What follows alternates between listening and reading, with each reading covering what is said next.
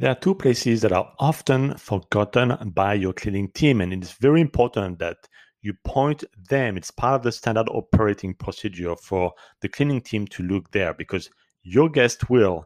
And if they find out that you did not clean there, they are going to ask you for some money back. Yes, some kind of refund. And those two places are one, the oven, second, the freezer. Yes, the freezer. If you have some frozen food that is left in some corner, or even as bad if it hasn't been defrosted for quite some time, and it just looked like not well maintained.